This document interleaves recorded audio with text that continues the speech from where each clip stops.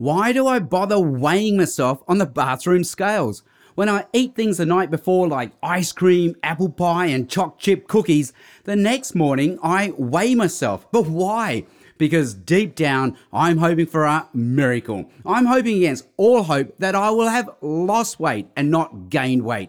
I'm hoping that somehow I'll be back down to my pre-dad bod high school weight.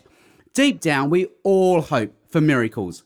But miracles rarely happen. That's why they're called miracles. That's why it's a miracle that God loves us at all. That's totally unexpected.